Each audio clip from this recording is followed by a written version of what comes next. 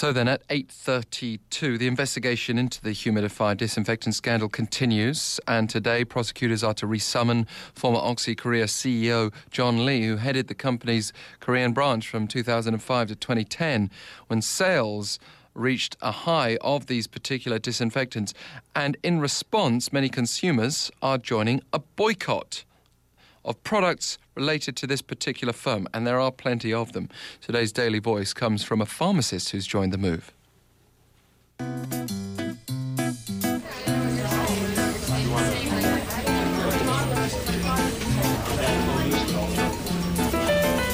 Daily Voice.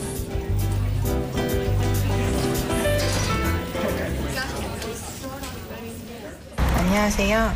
가습기 살균제 문제를 일으킨 옥시 제품 불매운동을 하고 있는 늘품약공 약사 박상원입니다. Hello, my name is Park Sang-won and I am a pharmacist. I have been boycotting Oxy Reckitt Benckiser products since April to hold the company responsible for the humidifier disinfectant scandal.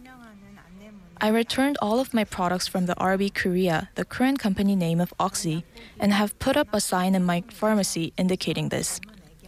My pharmacy is located in Sinrimdong, and a majority of the customers are young mothers, and many of them are supporting the boycott as they can relate to the pain the victims and their family members have been through. Fortunately, the boycott movement seems to have been effective to some extent, and there have been talks of Oxy considering compensation for the victims, and prosecutors have widened their investigation. I'm worried that some people might think of this boycott as a form of retaliation against the company. The thing is, I'm not doing this to punish the company. Rather, it's my way of standing up to the company for engaging in unethical business practices. I hope more people will join in once they start to see this boycott as a way of spreading ethical values and culture across companies. But more than anything else, I hope that the victims will receive the compensation they deserve as soon as possible.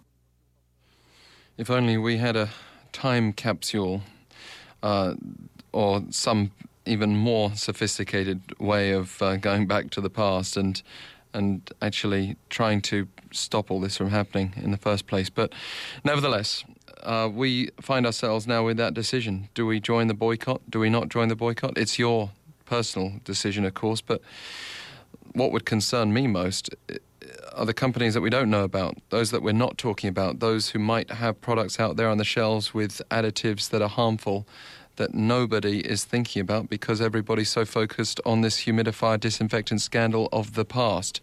It's worth thinking about anyway. If you want to share your daily voice with us going forward, you can email efmthismorning@gmail.com.